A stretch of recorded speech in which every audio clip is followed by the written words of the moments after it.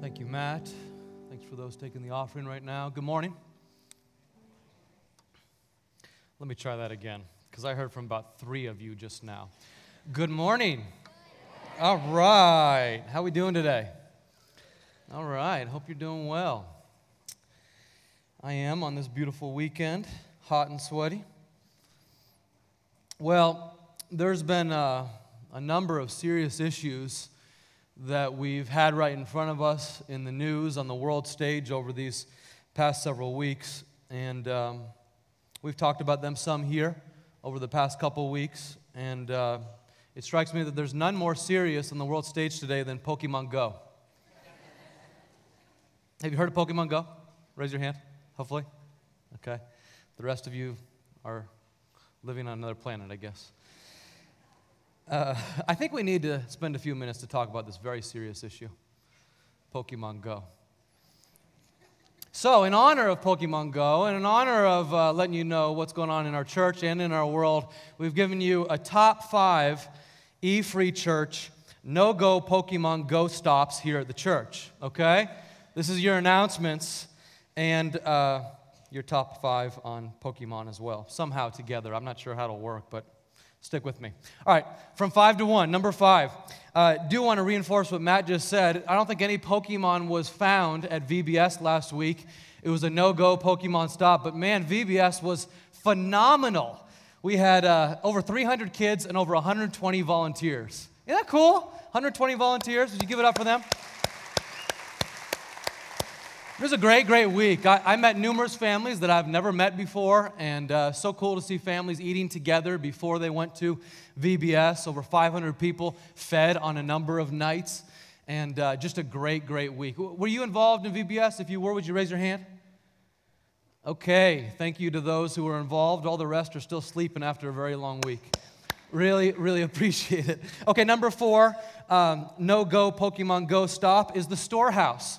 Storehouse just celebrated its 2nd anniversary, and next week there will be a car care clinic at the Storehouse for families who might need some help with their cars, but maybe can't afford it completely. And there's more details in your handout on that. You won't find any Pokemon, but you will find some help with your car there if you need it. Or maybe you know someone in the community who could use some help with that.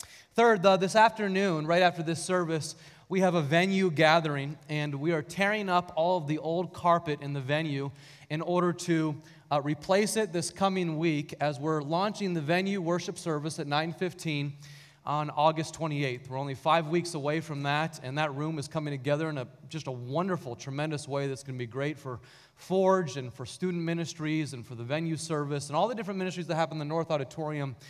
We are taking that old, ugly, nasty carpet up and replacing it with beautiful carpet, this week. Who's going to join me over there to pick up that carpet? Come on, raise your hand. Okay, I only see about 3 or 4. Okay, we got Hector over. Okay. If you could consider giving an hour up, this afternoon, we will serve lunch, and you won't find any Pokemon, but you can take a piece of carpet with you if you'd like.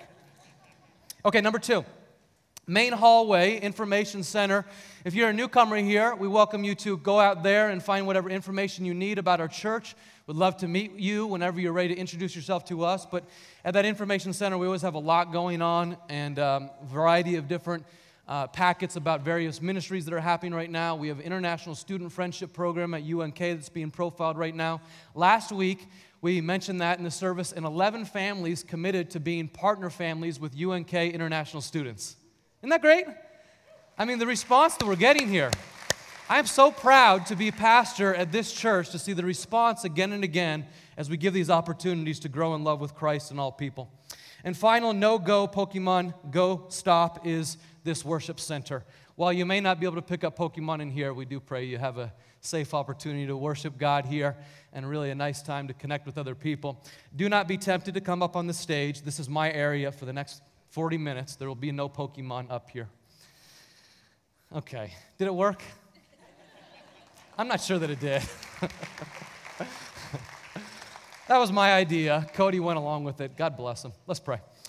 Father in heaven, thank you for this morning and the opportunity to laugh together. Thank you for the kindness of these dear people who laughed with me a little bit. We praise you, God, for a beautiful morning and for opportunity to live in this great town and to worship you freely. We thank you, Lord, for the liberties we have. We thank you for the scriptures. We thank you for the opportunity to be together as a community. And we pray, God, that you grow us in our mission statement, which is to build a transformational community right here that is growing in love with Christ and all people. We say we desire more of you, Lord Jesus. Would you make yourself known to us today, even as we enter into the book of Daniel? Teach us. We avail ourselves to you in Christ's name. Amen. Amen. Okay, well, this morning we're going to open up to Daniel chapter 2 and chapter 4. And we are in this 8-week message series in which we're looking at the book of Daniel and the character of Daniel. And even more than looking at the whole of the book of Daniel, you know by now that we are looking at the character of Daniel to seek to understand how he thrived and how he helped the Jewish people thrive in Babylon. And Babylon was a wicked place, and it was a rapidly changing culture. And even so, Daniel and his compatriots learned how to thrive there. And they give us a great example of how we might also grow in our culture as our culture is rapidly changing. And how do we bless it? And how do we grow right where God has planted us here today? And in the midst of the series, we're doing kind of a 3-week mini-series that's related to gaining credibility in our communities, gaining influence in our culture. Even in the culture of Babylon, we can gain influence. And so how do we do that? And last week, we talked about courage, the priority of being people of courage who stand up and obey God no matter the consequences, and being people of courage who are willing to take risks for God and for other people. And this was the big idea that we shared last week. We grow in courage as we take small risks for God and for people around us. And we just noted that many of us have gotten out of the habit of taking steps of faith into the unknown, steps of courage for God and what He wants done in the world, which was why it was so encouraging to me that so many families signed up to help out international students this coming year. And I heard from others this past week who had very difficult conversations with family members in which they were butting heads, or difficult conversations with someone in the neighborhood. And sometimes it's that. It's walking across the room and taking a risk for the cause of Christ. It's courage that we need to gain credibility in the culture we're living in. But we did note last week that if you have courage without humility, that leads to a quick death. And likewise, if you have humility without courage, then you're left being a doormat. That's not what we want. We want the mix between these two, to be people of courage and people of humility. And when you bring these two together amongst followers of Christ, you make a great difference in the world. The very foundations of hell are shaken by people who are known by both courage and humility. People who are known by both are those who can thrive in Babylon.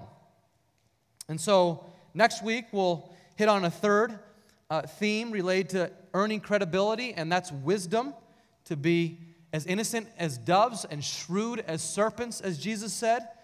But today, the focus is on humility. Humility is something, it strikes me, that most of us really want for someone else. You know, and we talk about it in the church all the time, like it's something that we really want. But truth be told, we want it for somebody else. We really don't prize humility. We speak of people coming from humble stock or a humble condition, or they had to eat humble pie, and we don't mean it as a compliment. You think about the power brokers in our culture, whether it be Clinton or Trump or Obama or Clooney or Taylor Swift or LeBron James or Steve Jobs or whoever the power brokers are, they're not prized for their humility. They're not admired for that. And so I think we, unfortunately, can take some of that, and we hear the church talk about humility all the time, and we think of humility as something that would be really great for someone else. And so what I'd like to do here to begin, before we define humility and before we talk about growing in humility, I think it'll be really helpful for us just to state what humility is not, what humility isn't. And I'm helped in this by pastor and author Larry Osborne, as he has noted that humility is not self-esteem. Let me give 3 things that humility is not. Humility is not low self-esteem. It's not this sense that I need to just go about looking at all the ways that I am weak. No, actually, biblical humility is thinking of yourself with sober judgment, accurately assessing both your strengths and your weaknesses. Jesus was both humble and at the same time God. And he said so. He said that he was God in flesh. Was he less than humble in saying that? No, he was just accurately assessing who he was. Okay, so humility is not equal to low self-esteem. Likewise, humility is not the absence of ambition. There is a common mentality today, especially in the church, that humility is kind of moping around like Eeyore, looking for Piglet. Woe is me. Everyone feels sorry for me, and I'm not going to strive for anything. Well, when we read Daniel, that's not what we see, is it? As we read Daniel, we see a man who had great ambition, someone who reached second in command within Babylon. And so also with Shadrach and Meshach and Abednego, they kept moving up the organizational ladder within the Babylonian government. The Bible says similarly, whatever your hand finds to do it with all your might. Do it as unto God and not for men. What it's saying there is pursue quality, pursue excellence. Go for it. I mean, why not? Why would God want anything less than our very best? It strikes me that far too many of us are okay with not doing our best. And fortunately, God will accept our meager offerings in His compassion and His grace. He accepts our very weak offerings, but He always invites us to strive to bring our very best. Humility is not the absence of ambition. And finally, humility is not passivity. It's not being a doormat to others. It's not allowing your husband or your wife or your boss to tear you apart and just saying, no big deal. Jesus invites us instead to actively serve, not to passively become someone else's doormat. And thank God, right? Thank God that's not biblical humility, because none of us would want that. And moreover, that will not help you thrive in Babylon. Those kinds of characteristics will not help you become an influence right where we are. Rather, what we see as taught by Jesus and exemplified by Daniel is this beautiful form of humility that is just magnetic. Other people see it and they stand up and they salute. They see it and they say, I want more of what you got. I want to know more of the God that you know. And so we're going to look at Daniel's humility in chapters 2 and 4, and we're going to learn from him how to be more of an influencer right where we live through humility. Here's the first clue that I get from Daniel in chapter 2. It's this: humble influencers don't put themselves down, they prop others up. They don't prop themselves up either, but it's not about becoming a doormat once again. It's about becoming a servant. They prop others up. One of the things that immediately stands out as you read this book was how faithfully the lead character served all kinds of people. In fact, he served leaders so well that he kept being promoted up the hierarchy in Babylon. And his credibility in Babylon grew greater and greater until this young Jewish foreigner was promoted to become second in command in the entirety of the Babylonian Empire, which is just a gigantic empire at that time in 600 BC. Take a look at Daniel chapter 2, and we'll see his humility, how he props up people above him, people next to him, and even people below him. Look at Daniel chapter 2, starting at let's start at verse 45. You'll see these on the screen. I'm reading from the English Standard Version if you have your Bible app open, or if you've already turned to your Bible, but you can also follow along on the screen. It says in verse 45, "A great God has made known to the king what shall be after this. The dream is certain, and its interpretation is sure." So the king has asked all of his wise men to interpret his dream. We talked about this a couple weeks ago, and none of them could do it. But Daniel steps up, and he's able to do it. And he says, it wasn't me that interpreted the dream. Let's give credit to who deserves credit. It's God that helped me to interpret this dream. It wasn't me. This great God has made known to the king what shall be after this. The dream is certain, and its interpretation is sure. Then King Nebuchadnezzar fell upon his face and paid homage to Daniel and commanded that an offering and incense be offered up to him. The king answered and said to Daniel, "Truly, your God is God of gods and Lord of kings and a revealer of mysteries, for you have been able to reveal this mystery." Then the king gave Daniel high honors and many great gifts and made him ruler over the whole province of Babylon and chief prefect over all the wise men of Babylon. And so what you see here is Daniel takes what God has given and he uses it to boost up the king by providing this interpretation of a dream for his benefit. We're not looking at the contents of the dream right now. I just want you to notice the character that he boosts up a man who's done awful things to him. He seeks to serve him humbly in this moment. He gives God the credit. And then he uses his newfound leverage after he's been promoted in verse 49 to boost his three friends as well. Look at verse 49. It says, Daniel made a request of the king, and he appointed Shadrach, Meshach, and Abednego over the affairs of the province of Babylon. But Daniel remained at the king's court. So Daniel doesn't just say, "Look at me, I'm special." He looks out at his other friends and said, "Hey, king, if you like what I brought to the table, look at these guys too. They're men of wisdom. They're men of prayer. They're men of humility. You can trust in them. Promote them as well." It's just amazing how much can be done for God's kingdom when nobody cares who gets the credit. And that was Daniel.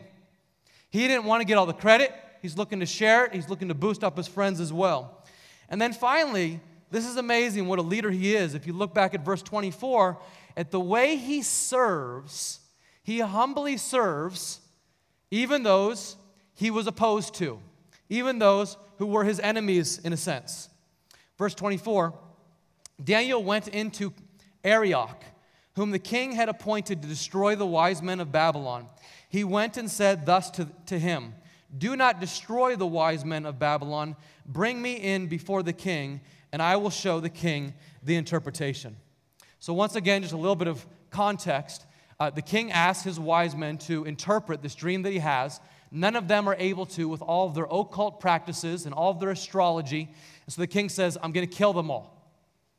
And what does Daniel do? In spite of their occult, in spite of the fact that they look to trick Daniel and trap him in other places, he still serves them by literally saving their lives in this moment. This is the very rare 360-degree leader who looks to prop up those above him, who looks to serve those next to him, and looks even to help those who would be opposed and beneath him. It's so beautiful. I mean, we talk about this on a regular basis because we see it from Jesus. Love your enemies is what Daniel is doing here. He's loving his enemies. And I don't know about you, we see this from Jesus, but I don't really want to practice that. Anyone else? I mean, come on. We talk about loving your enemies, but none of us really likes that idea. But this is found over and over and over again in the Bible. Here we see it with Daniel. You think of Joseph back in Genesis, who served his captors in Egypt.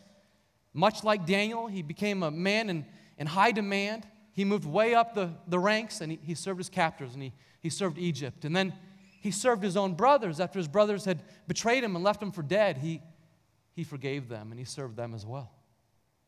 Or you fast forward to the New Testament and you think of Stephen, who was the very first martyr in the church. And in Acts chapter 6, as he's being killed by Saul, who later became Paul, and by others, as he's being stoned, what does he say? He says the same words that Jesus said on the cross. "Forgive them, for they don't know what they're doing." Just forgive them. Father, please forgive them. They don't know what they're doing. And I can't help but believe that Saul, as he's watching on, was influenced by Stephen in that moment.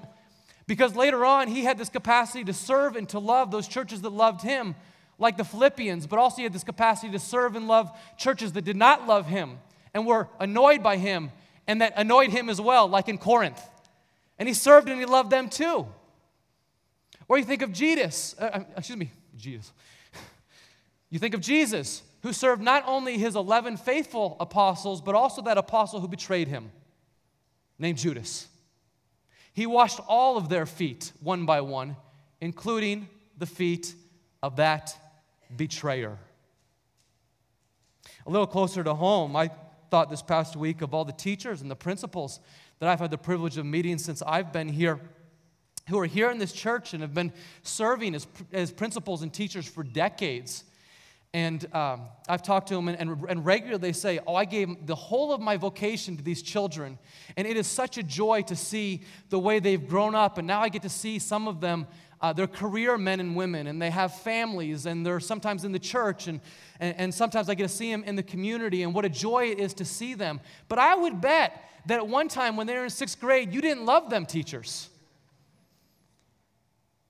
I mean, there were times that they probably were enemies to your sanity.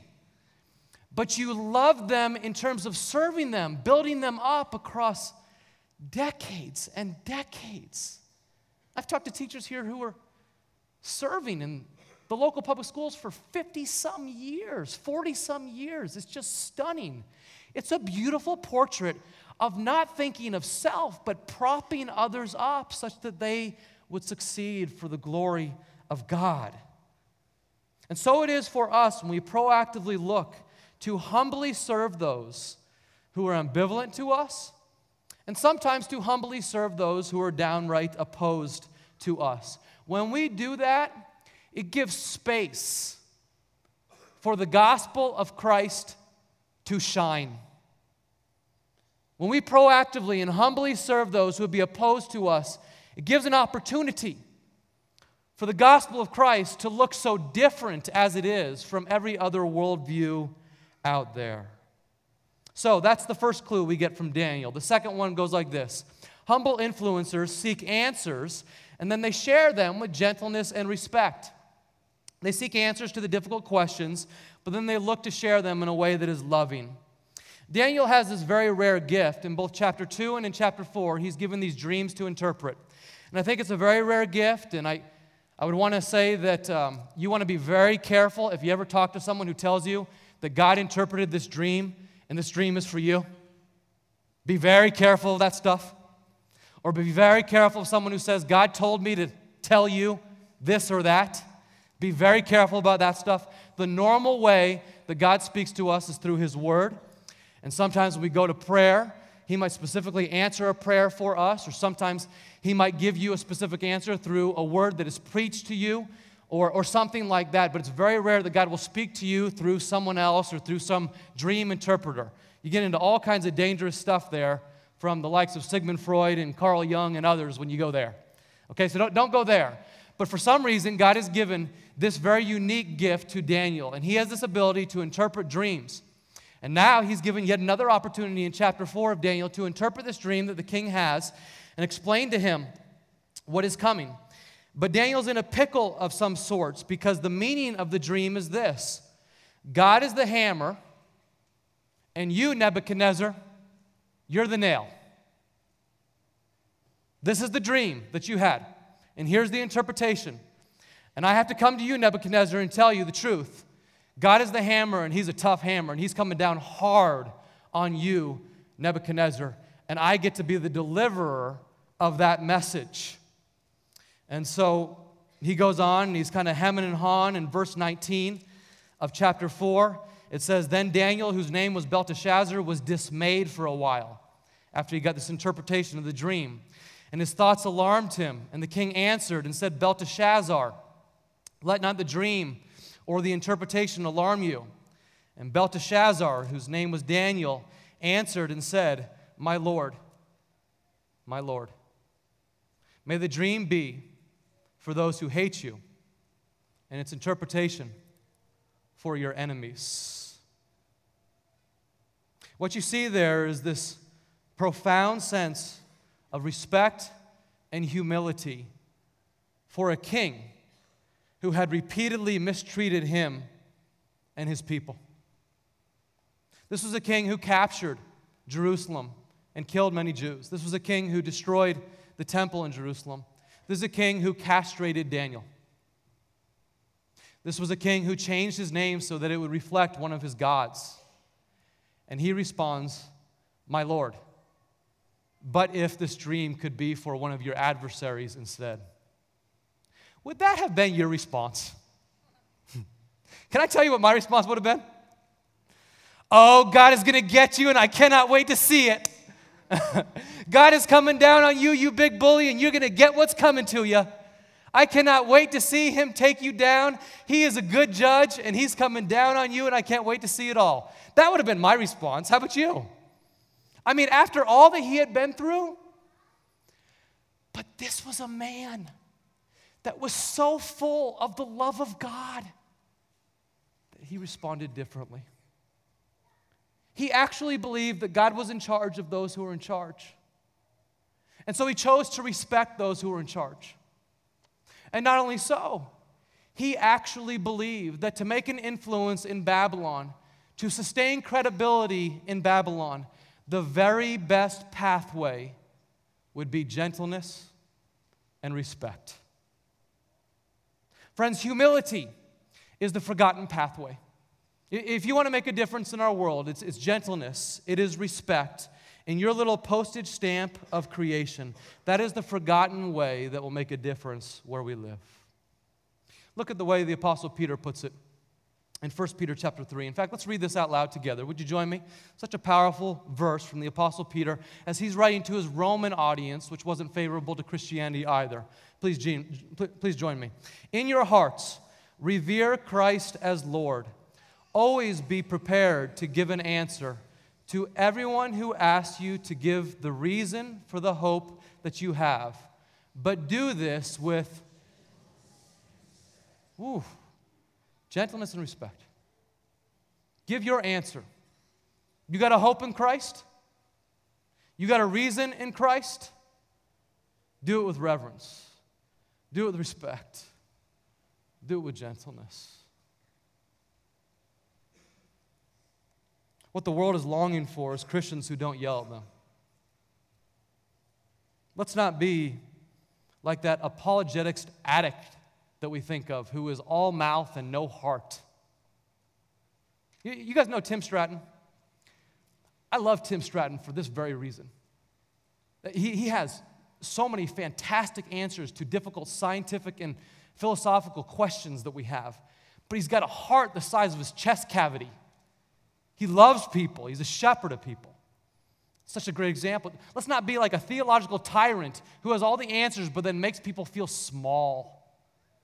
Or a Facebook fanatic or a Twitter tweet who hides behind a keyboard and doesn't have real courage. Share whatever answers that you might find with gentleness and respect. The world is longing for this. I tell you, you have questions today, seek those answers. Seek them. This is a great place to ask your questions. Keep seeking the answers, and then as you find answers, that's a wonderful thing, but share them with gentleness and respect. Friends, this is so vital today because as you know, there's been a change in our culture. There's been a turn in our culture. It may have been in generations past that people could hear you beyond what they see and feel from you. But there's been a change in our culture that goes like this. People won't listen to anything you say until they see and feel love and respect from you.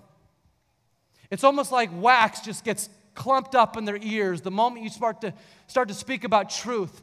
If they don't feel, if they don't see love and respect from you, they won't listen to a word that you say. There's been this change in our culture. And humble influencers understand that about today's culture. They understand that most people today feel and see before they hear. You expect that people are going to feel something from you. They're going to see a posture of humility from you. And if they see that from you, then they're willing to hear from you. And the truth is, many people today simply don't care about how much you know until they are sure of how much you care. And the posture that we have will reveal either pridefulness or humility. I'll just confess to you. Early on in my Christian life, I had this habit of accumulating so much information, so much knowledge, and then backing up the dump truck on people and say, good luck. Or getting into arguments, which I called conversations. Come on. They're arguments in which I wanted to show how right I was and how wrong you were. And people would feel a certain edge from me, or they'd sense a defensive tone from me. And I started to see in each of these conversations, there would be some point in which someone realized, this is a monologue. This is not a dialogue. And the blinders went down over their eyes. They just couldn't hear it. It didn't matter how much information I had. They just couldn't hear it. And that's what's happened all over our culture. The way we say it. The way we say is every bit as important as what we say. Let me give you a little example, a recent example. You remember the horrific nightclub shootings at the gay nightclub in Orlando about a month ago. You remember those? It was like 10 shootings ago. So I was with a good friend shortly after those shootings, and this very good friend and his wife love me, even though they don't like my stance on marriage. And I still believe, no matter where our culture has gone, that marriage is intended to be between one man and one woman for life. And I still believe that sex is intended for the context of marriage between one man and one woman for life.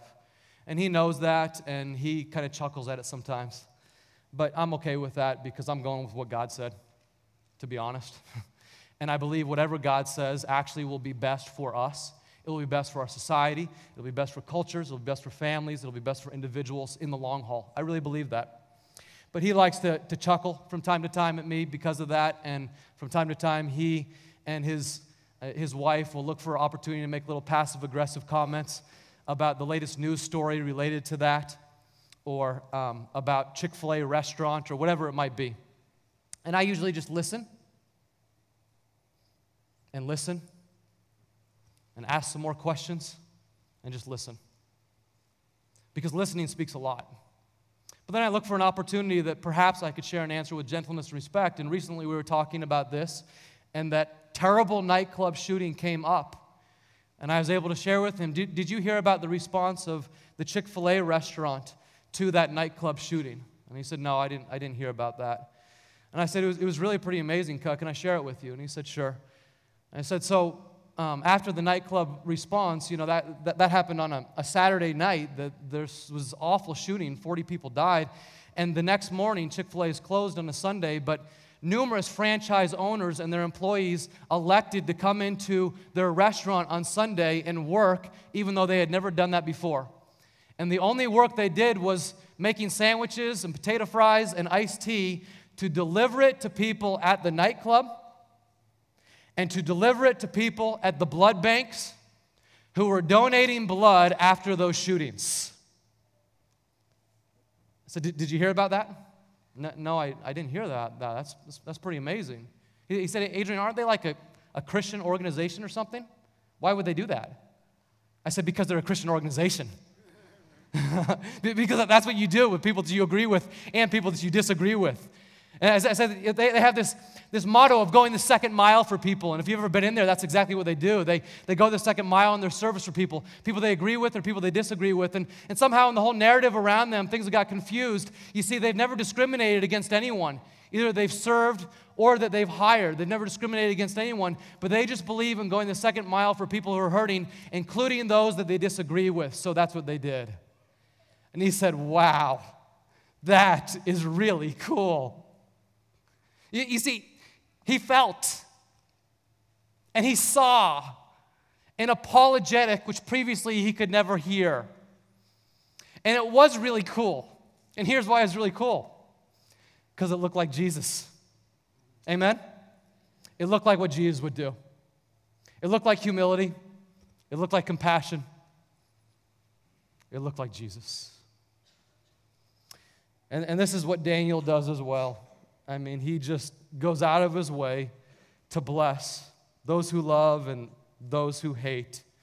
And at the end of Daniel chapter 4, you see this miraculous response. Daniel tells the king to repent and to turn away from his sins, and perhaps God will relent the calamity that he has planned for you, and God in his mercy will come and give you a second chance, and that's exactly what God does. He disciplines Nebuchadnezzar in a great way, but then he gives Nebuchadnezzar a second chance, and the king repents and he turns.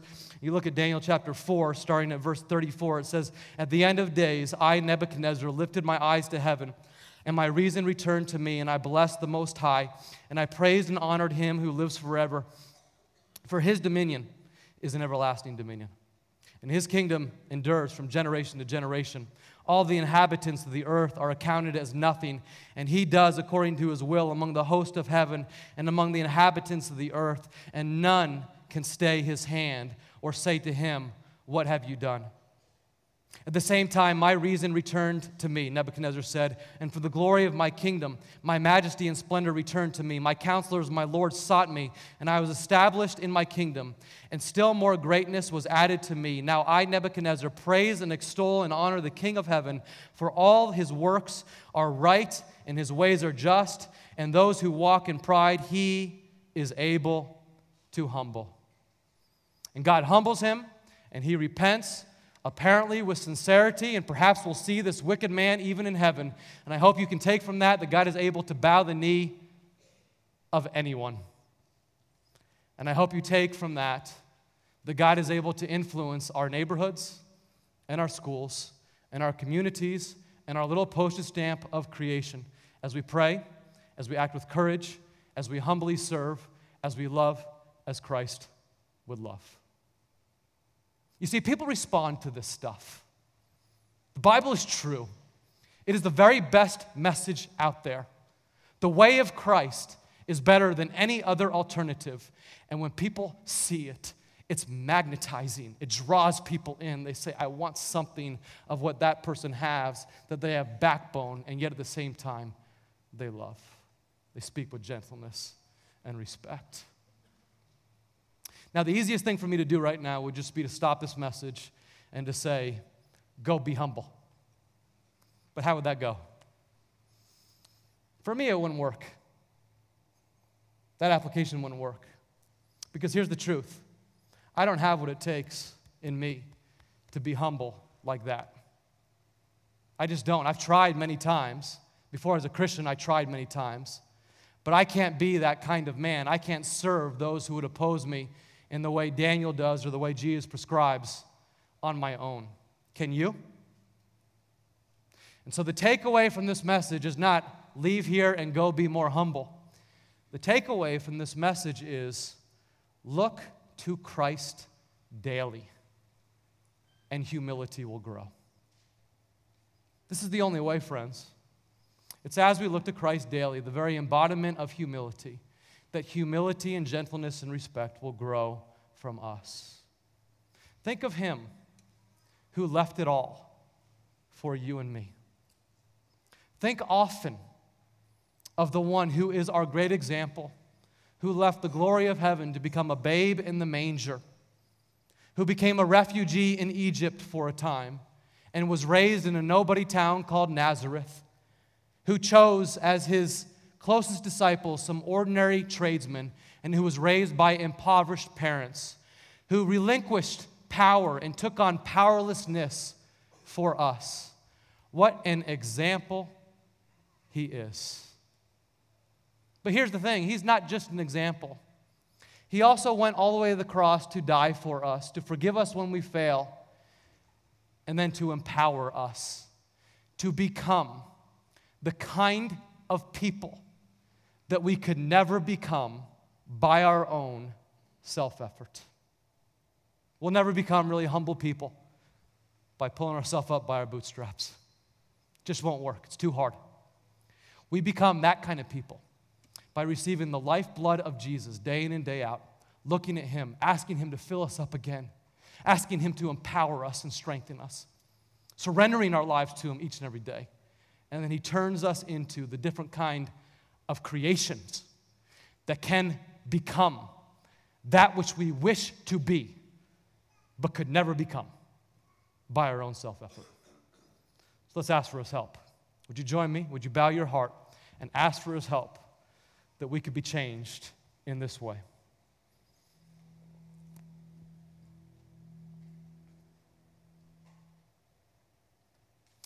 Lord Jesus, we look to you now.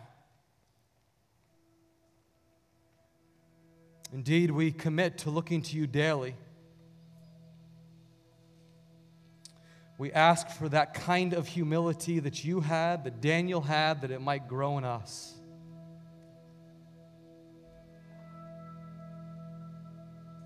We ask that from it we might become greater influencers in our neighborhoods, at our workplaces, with our sports teams, at our schools, in this community. Father, would you please help us to balance courage and humility? Through it all, Father, we're going to trust you to do that which we could never do on our own. We admit that to you this morning. We could never take on Christ's likeness on our own. We can't do what Daniel did on our own. We deeply need you, and we deeply desire to live like you. So we ask, God, that it may be so in every one of us through your power, by your Spirit's presence. We ask this in the name of Jesus.